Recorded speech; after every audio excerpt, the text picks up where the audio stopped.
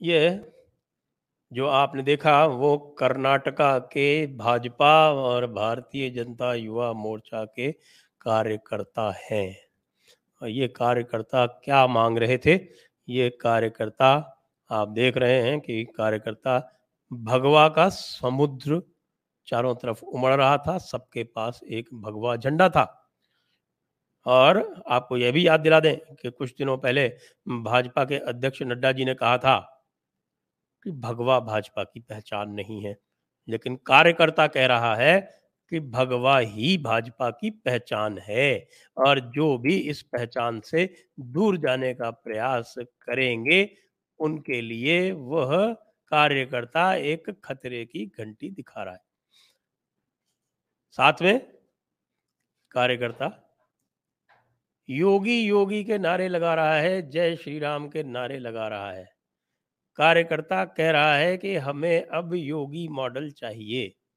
ये सब प्रवीण नेट्टारू की हत्या के बाद का प्रसंग है। प्रवीण नेट्टारू की हत्या के बाद मैंने जब आपको दिखाया था, उस समय भी जो भाजपा के अध्यक्ष हैं कर्नाटका के, कतील साहब, नलिन कुमार कतील, जो कि दक्षिण कन्नड़ के लोकसभा सांसद भी हैं, उनकी कार को लगभग पलट दिया गया। बस वे किसी तरह से वहां से बच के निकलने में सफल हो गए। जो मंत्री गए थे उनका भी वही हाल हुआ।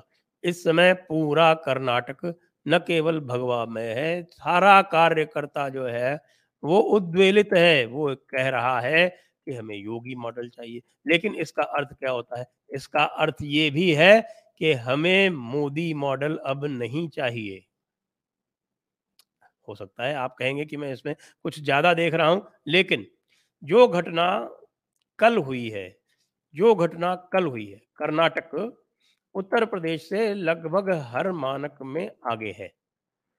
उसके बाद भी कर्नाटक के मुख्यमंत्री को अपने कार्यकर्ताओं को संतुष्ट करने के लिए उनकी जो एक तरह की लहर आई हुई थी इस्तीफों की, भाजपा जनता युवा मोर्चा की, दोनों की, और जो असंतोष पनप रहा था कार्यकर्ताओं में।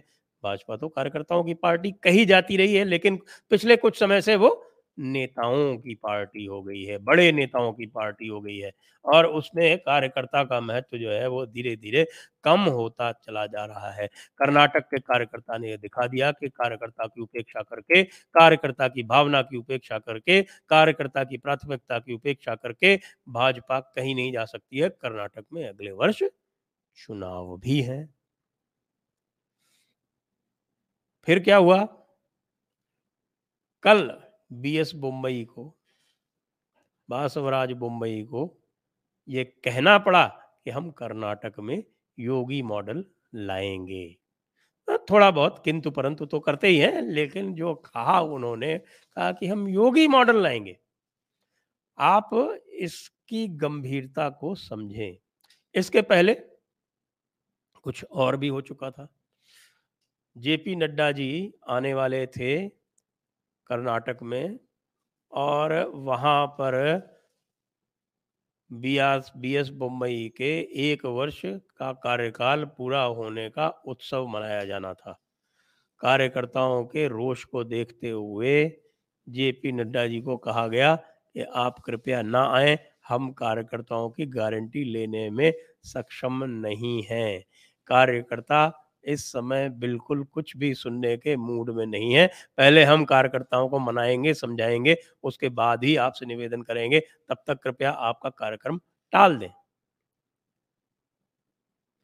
जेपी नड्डा को, भाजपा अध्यक्ष को अपना कार्यक्रम स्थगित नहीं, निरस्त करना पड़ा, कैंसल करना पड़ा। यह कार्यकर्ता अब यह कह रहा है कि मोदी का जो तृप्तिकरण मॉडल है वो उसे स्वीकार नहीं है, उसे योगी मॉडल चाहिए।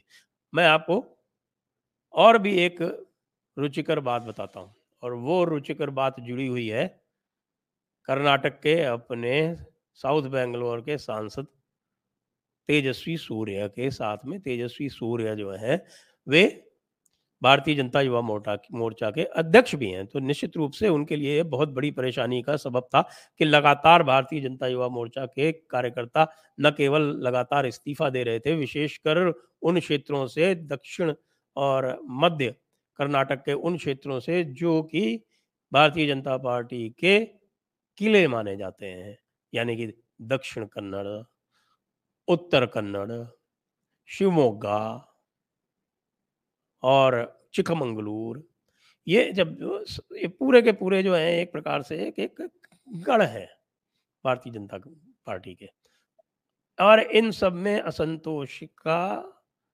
स्तर इतना अधिक हो गया कि बिल्कुल विवशता में मजबूर होकर मुख्यमंत्री को यह वादा करना पड़ा कि वे योगी मॉडल लेकर आएंगे कर्नाटका में। ऐसा क्यों हुआ? ऐसा सीधे-सीधे रूप से ये दिखाता है कि जो तथाकथित मोदी मॉडल है, जो सबका साथ, सबका विकास से आरंभ हुआ, फिर बाद में सबका साथ, सबका विश्वास तक पहुँचा, और उसके बाद फिर तुष्टीकरण को छोड़ के तृप्तिकरण तक सीधे पहुँच गया। तुष्टीकरण पीछे छोड़ गया और तृप्तिकरण करेगा। तृप्तिकरण साथ करने के साथ-साथ फिर उसने एक प्रकार से ओबीसी मोर्चे में मुसलमानों की एंट्री, बात तो करी पसमानदा की, और बजाय इसके कि पसमानदा और अशराफ की जो फॉल्ट लाइन है उसको वो एक्सप्लॉइट करें, उसको करने के बजाय ये किया कि साहब मुसलमानों को डबल एंट्री दे दी, अशराफ के लिए मुस्लिम मोर्चा और पसमानदा के लिए ओबीसी मोर्चा। तो ये किसी भी प्रकार से स्वीकार्य नहीं है, क्योंकि हर किसी का कोई भी मॉडल जो है ये मुस्लिम के पक्ष में जो मोदी जी अपनाते हैं वो एक तुष्टीकरण की, तृप्तिकरण की एक नई सीमा तक पहुंच जाता है। वह कार्यकर्ताओं को स्वीकार नहीं हुआ, कार्यकर्ताओं ने विद्रोह कर दिया।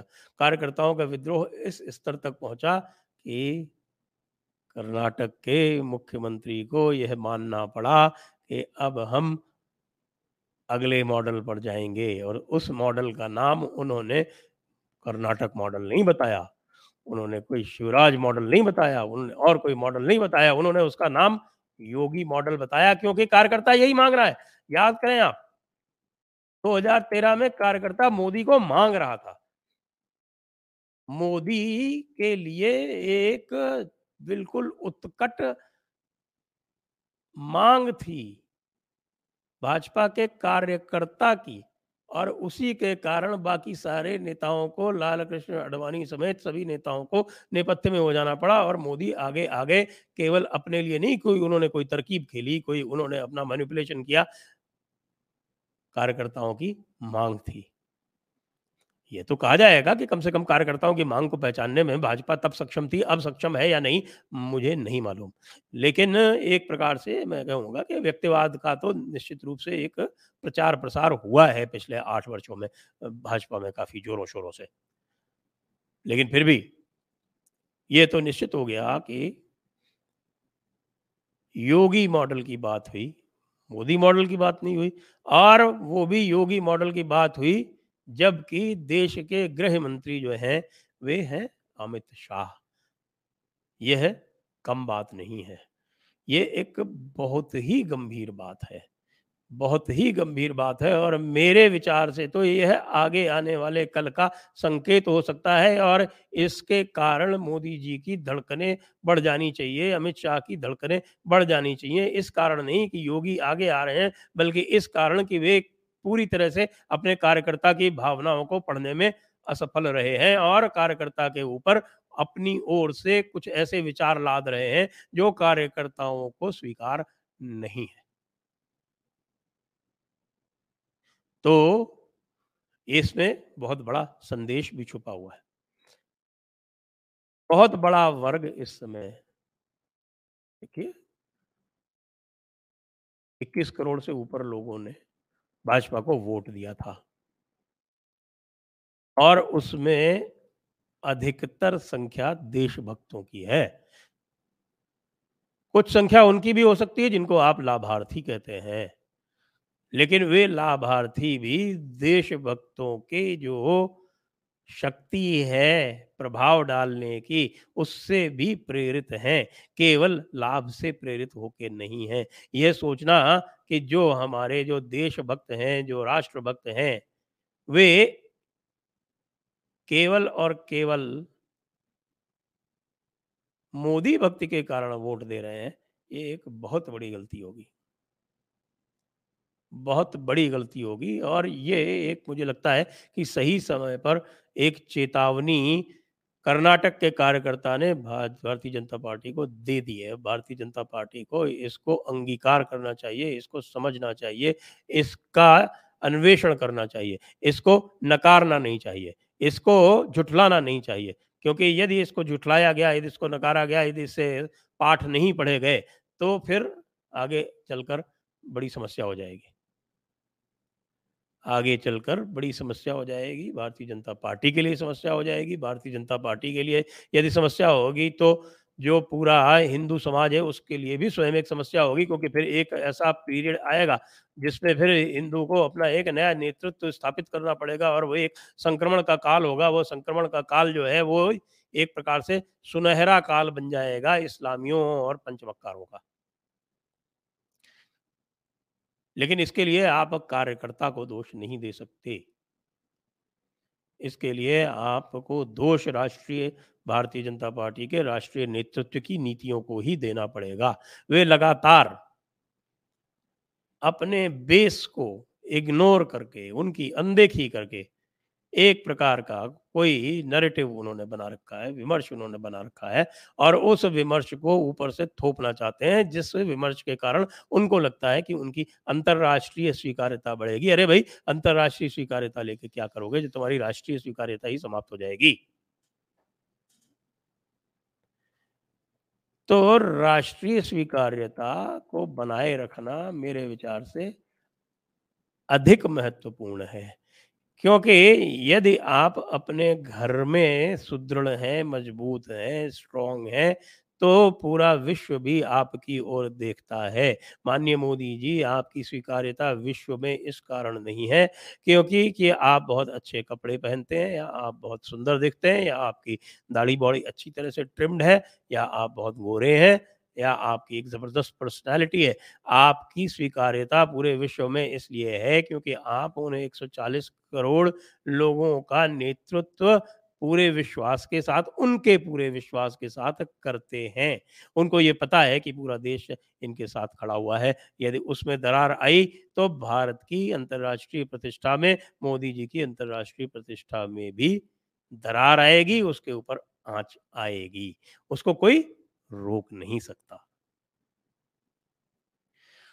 इसलिए जो हम बहुत दिनों से कहते आ रहे हैं कि जो हिंदू सरोकार हैं, जो हिंदुओं की समस्या है, विशेषकर से जो इस समय इस्लामी आतंकवाद जड़ें पसार रहा है, इस्लामी जो शिक्षा दीक्षा है, जो बेसिकली यही सिखाती है कि वो अलगाववाद से ही प्रेरित रहती है। इस्लाम का मतलब ही ये होता है कि वह किसी भी राष्ट्रीय अस्मिता को स्वीकारता नहीं है, वो केवल एक अंतर्राष्ट्रीय अस्मिता को स्वीकारता है और उसको बोलते हैं इस्लाम की अस्मिता। तो जब उसको डॉक्टर अंबेडकर कह गए हैं ये तो स्पष्ट। मेरी बात ना माने आप लोग तो आप डॉक्टर अंबेडकर की बात मान लें जो उन्होंने लिखी है अपनी पाकिस्तान और द पार्टीशन ऑफ इंडिया में, क्योंकि मुसलमान के लिए भारत के प्रति कोई किसी प्रकार की कोई निष्ठा नहीं है। उसकी जो भी निष्ठा है वो उम्मत के प्रति है। डॉक्टर अंबेडकर ने लिखा है। डॉक्टर अंबेडकर को भी झुठला देंगे क्या अब आप? तो जब वो निष्ठा है और उस निष्ठा को बढ़ाने के लिए असंख्य संगठन जो है इस समय कार्यरत हैं, जो तरह-तरह के काम कर रहे हैं, जो दावत-ए-इस्लाम से लेके और लव जिहाद से लेके अनेक तरह-तरह के और षड्यंत्रों में लगे हुए हैं। उन षड्यंत्रों में यहाँ तक लगे हुए हैं कि राष्ट्रीय स्वयंसेवक के शीर्ष नेतृत्व तक उनकी पहुँच है और एक सज्जन तो उनमें जो इंद्रेश कुमार हैं, वो तो लगता है पूरी तरह से मानसिक रूप से तो कन्वर्ट ही कर दिए गए। उनका मानसिक खतना हो चुका है। ऐसी स्थिति में जब पीएफआई जैसे संगठन के ऊपर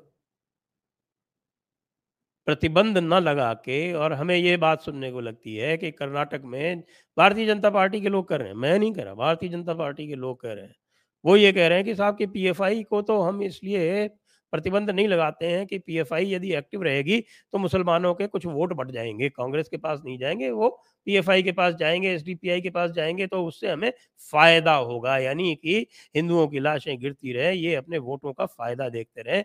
महाराज, अगर आप हिंदुओं की अस्मिता को आगे ज्योतिर्मय करेंगे, तो उससे आपको जो फ़ायदा होगा, वो इस छोटे-मोटे टुच्चे पीएफआई के छोटे-मोटे कोई वोट मिल जाएँ, उससे जो फ़ायदा होगा, उससे 10 गुना होगा। अगर वोटों का भी फ़ायदा दिख रहे हो, जो कोई भी वोटों की गणित भी इस प्रकार से कर रहा है, मैं कह रहा हूँ कि वो राजनीतिक रूप से पूरी तरह से अपरिपक्व है। उसको आता नहीं है एबीसीडी राजनीति का।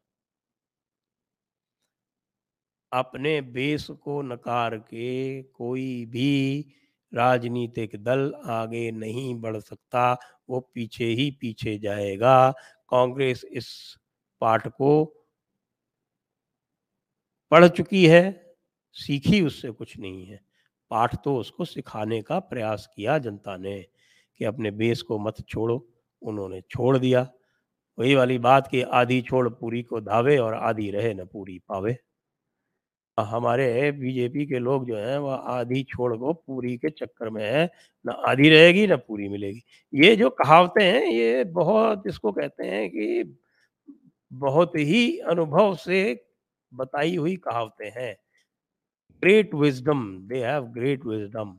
तो उस ग्रेट विज़डम के सहारे बनी हुई कहावतों को इस तरह से ना नकारें, अन्यथा जनता आपको निश्चित रूप से नकार देगी, इसमें कोई संदेह की बात नहीं है। योगी मॉडल की चर्चा यदि कर्नाटक में हो गई है, तो योगी मॉडल की चर्चा अन्य प्रदेशों में होने में अधिक देर नहीं लगेगी। पीएफआई को बैन तुरंत कर दीजिए, ये वोटों का नफ़ा नुकसान करना बंद कीजिए।